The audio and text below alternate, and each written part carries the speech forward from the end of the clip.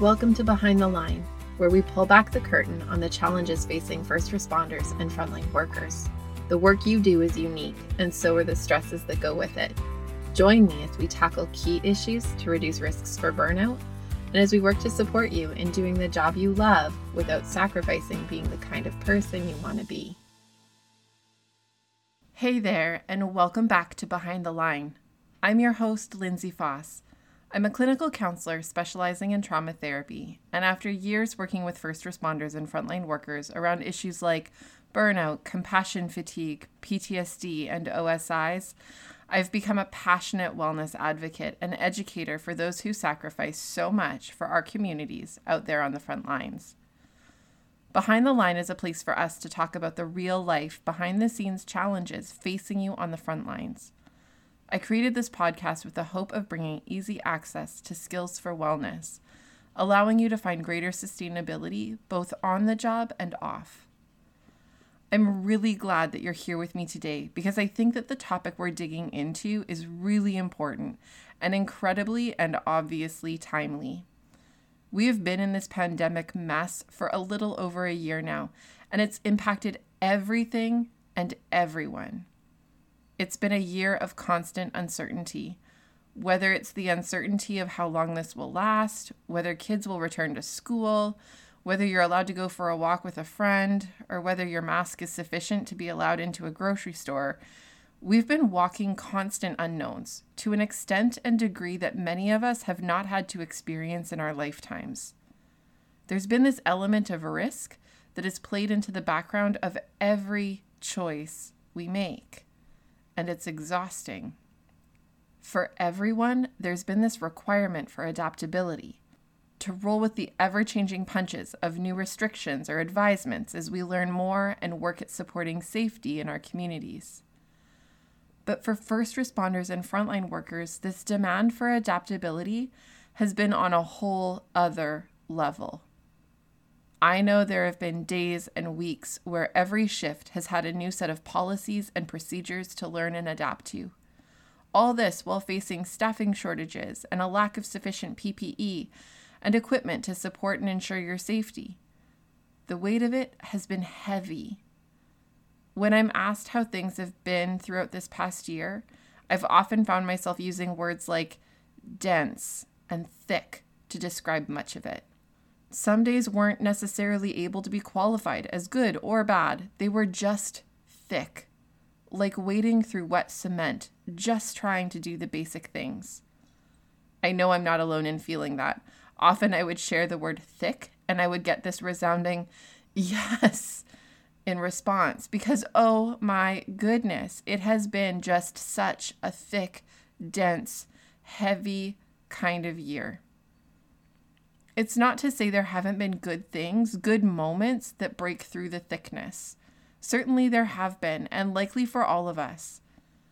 I think many of us have become more grateful for these things that we might normally have taken for granted because they mean so much more now in contrast to the thick and heavy stuff.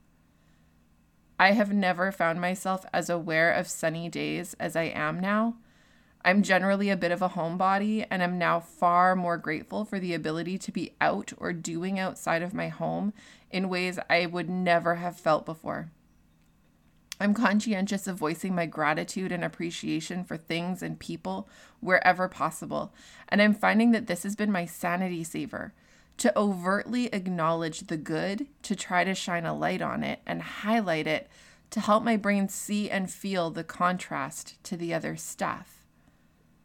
My guess is that it's that way for you too, that there have been some okay things, some good things, maybe even some things that have been transformative in meaningful ways that you'll keep even if or when we get to return to some kind of normal. And yes, I know we need to have some skepticism about what a new normal might look like. Last week, we started a conversation about what it means to process something significant, like a pandemic. I shared that concerns exist that if we don't offer support to our key frontline people, we run the risk of losing a swath of really amazing professionals because we've asked too much of them for too long without giving them what they need to sustain in it. This was already a risk within your profession, but the risk has increased exponentially as a result of the demands and pressures placed on you during this pandemic and the associated opioid crisis and mental health decline of the general population. Now, in a perfect world, supporting you would be a whole lot more than offering you the information and support I try to offer here on this podcast. But I continue to be confronted by the fact that I don't run the world or have the ability to make sweeping changes to the systems that surround you. So I'm going to do the best I can to give you what I can, and I hope that you'll make use of it in ways that help protect and preserve you to the best of your ability within this context of systemic shortcomings and, at times, outright failures that we're all caught in. Last week, I talked about what it means to process something from a therapeutic making sense of and making space for experiences in our own story kind of perspective. I also talked about the pieces involved in processing experiences. If you haven't had a chance to listen to last week's episode yet, I would really encourage you to go back and take a listen. It was episode 15 if that helps you hunt it down, as today's topic expands a bit on what we talked about last time. Today, I want to talk a bit about what we need to set ourselves up for success when it comes to processing and integrating experiences. As a heads up, what we're going to talk about today may feel a bit familiar if you've been a loyal listener, as it's going to bridge into several concepts that we've talked about on the show before.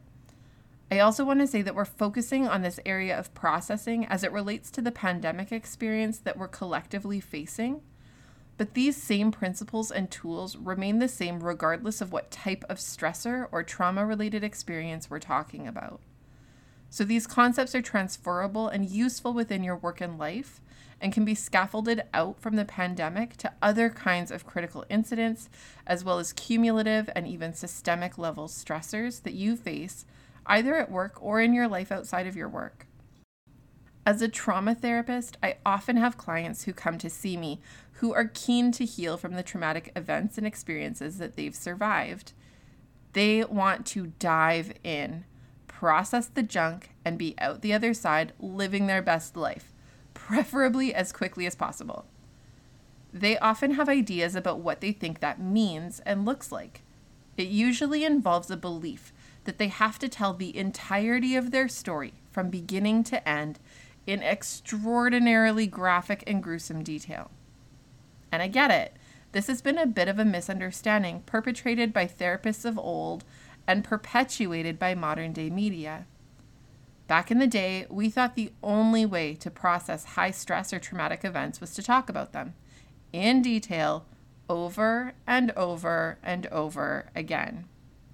And to this day, this myth is perpetuated in television and film, where clients lay reclined on a chaise, staring up at the ceiling, describing their experiences, while some guy in a suit scribbles notes in the corner and randomly says, and how does that make you feel? All the better if he has a German accent and a white beard. Very Freud-esque, no? Meanwhile, the reality is that our understanding of what it means to process information and integrate it into our systems has evolved dramatically, thanks to capacities to test and measure using far more advanced brain scanning technology than was historically available. What we've learned is that the part of the brain that verbalizes, that tells the story, is not well connected to the part of the brain that manages stress and stores high stress or traumatic experiences.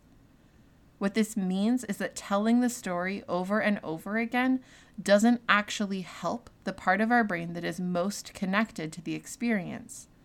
And actually, research has found that this process of telling and retelling the story in graphic detail can have a hindering effect on processing by actually further activating the stress system and re-traumatizing people. What we've learned over the last several years about processing high stress and traumatic experiences is that we have to work with the parts of the brain that deal with stress and trauma, and that this does not generally happen primarily through talking. Now, that's not to say that talking about our challenges and experiences isn't helpful at all. It just means that it's not the exclusive or primary mechanism by which we experience relief and or healing.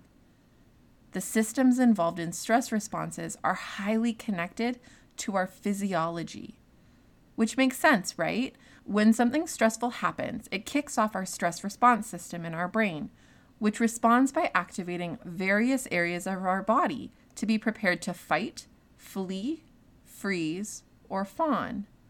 Again, language we'll circle back to some other time. It jacks our system up in an effort to have it ready for anything and able to respond. First responders and frontline workers know all too well the adrenaline rush and then the crash afterward.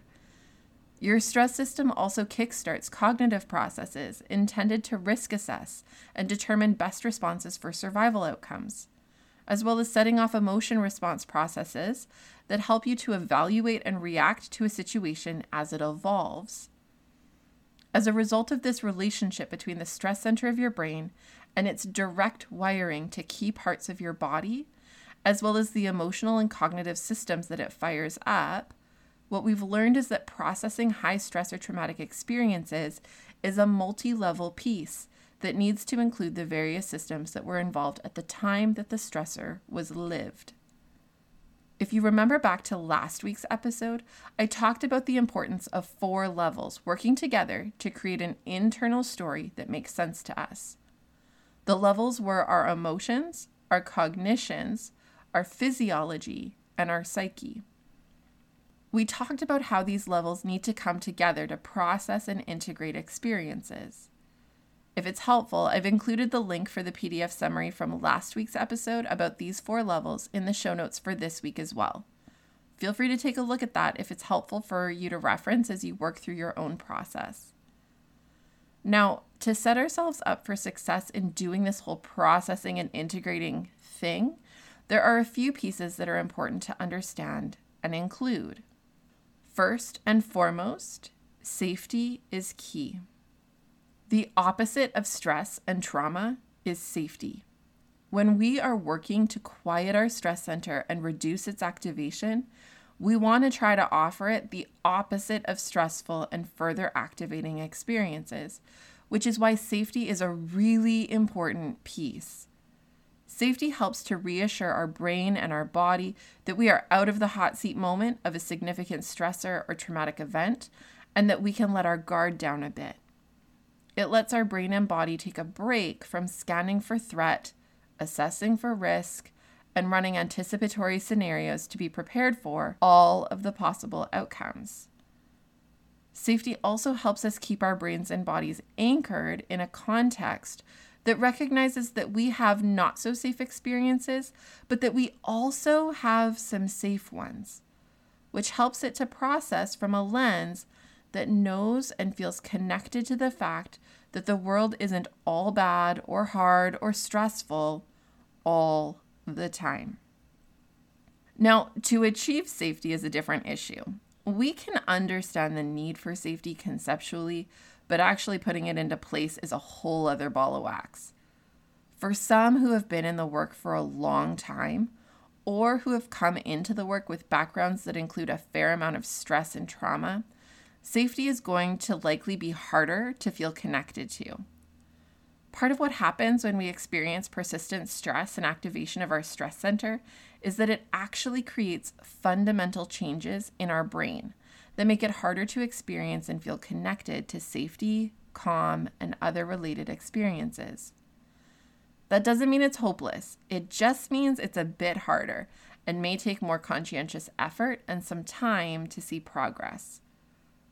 Regardless of your background, some of the most valuable ways you can start implementing safety is by using some of the mindfulness tools we talked about during our series on mindfulness back in January. For those of you who missed them, check out episodes 7, 8, and 9 of Behind the Line. Mindfulness skills work to regulate your stress center by strengthening the parts of your brain that counterbalance the stress center part of your brain. Engaging in these skills can take some practice and will feel uncomfortable sometimes, but when practiced, they have been shown to help in significant ways to reduce stress, calm the nervous system, and support meaningful processing and integration of difficult experiences. They're a key prerequisite. This leads me into number 2.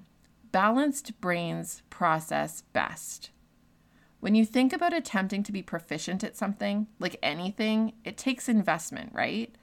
Like if I want to be a good runner, for example, I would need to invest time into strengthening my cardiovascular system for sure.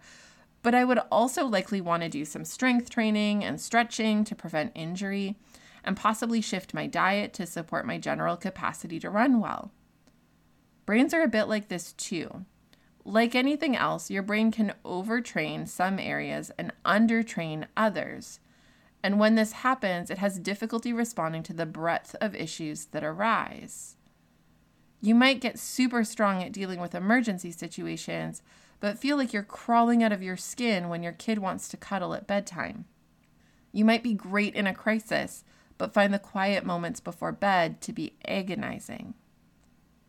If you've been a loyal listener, you'll likely know where I'm headed. This is exactly why we've covered some of the topics we have so far, including resilience, mindfulness, and self-care, because these are some of the core competencies and prerequisites for healthful living, as well as healthful processing.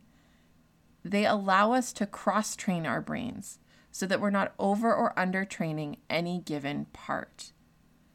When we intentionally invest in these pieces, resilience skills, mindfulness practices, and self-care routines, we cultivate a brain that can maximize its skills for adaptability and problem solving, for storytelling and meaning making, for contextualizing and integrating.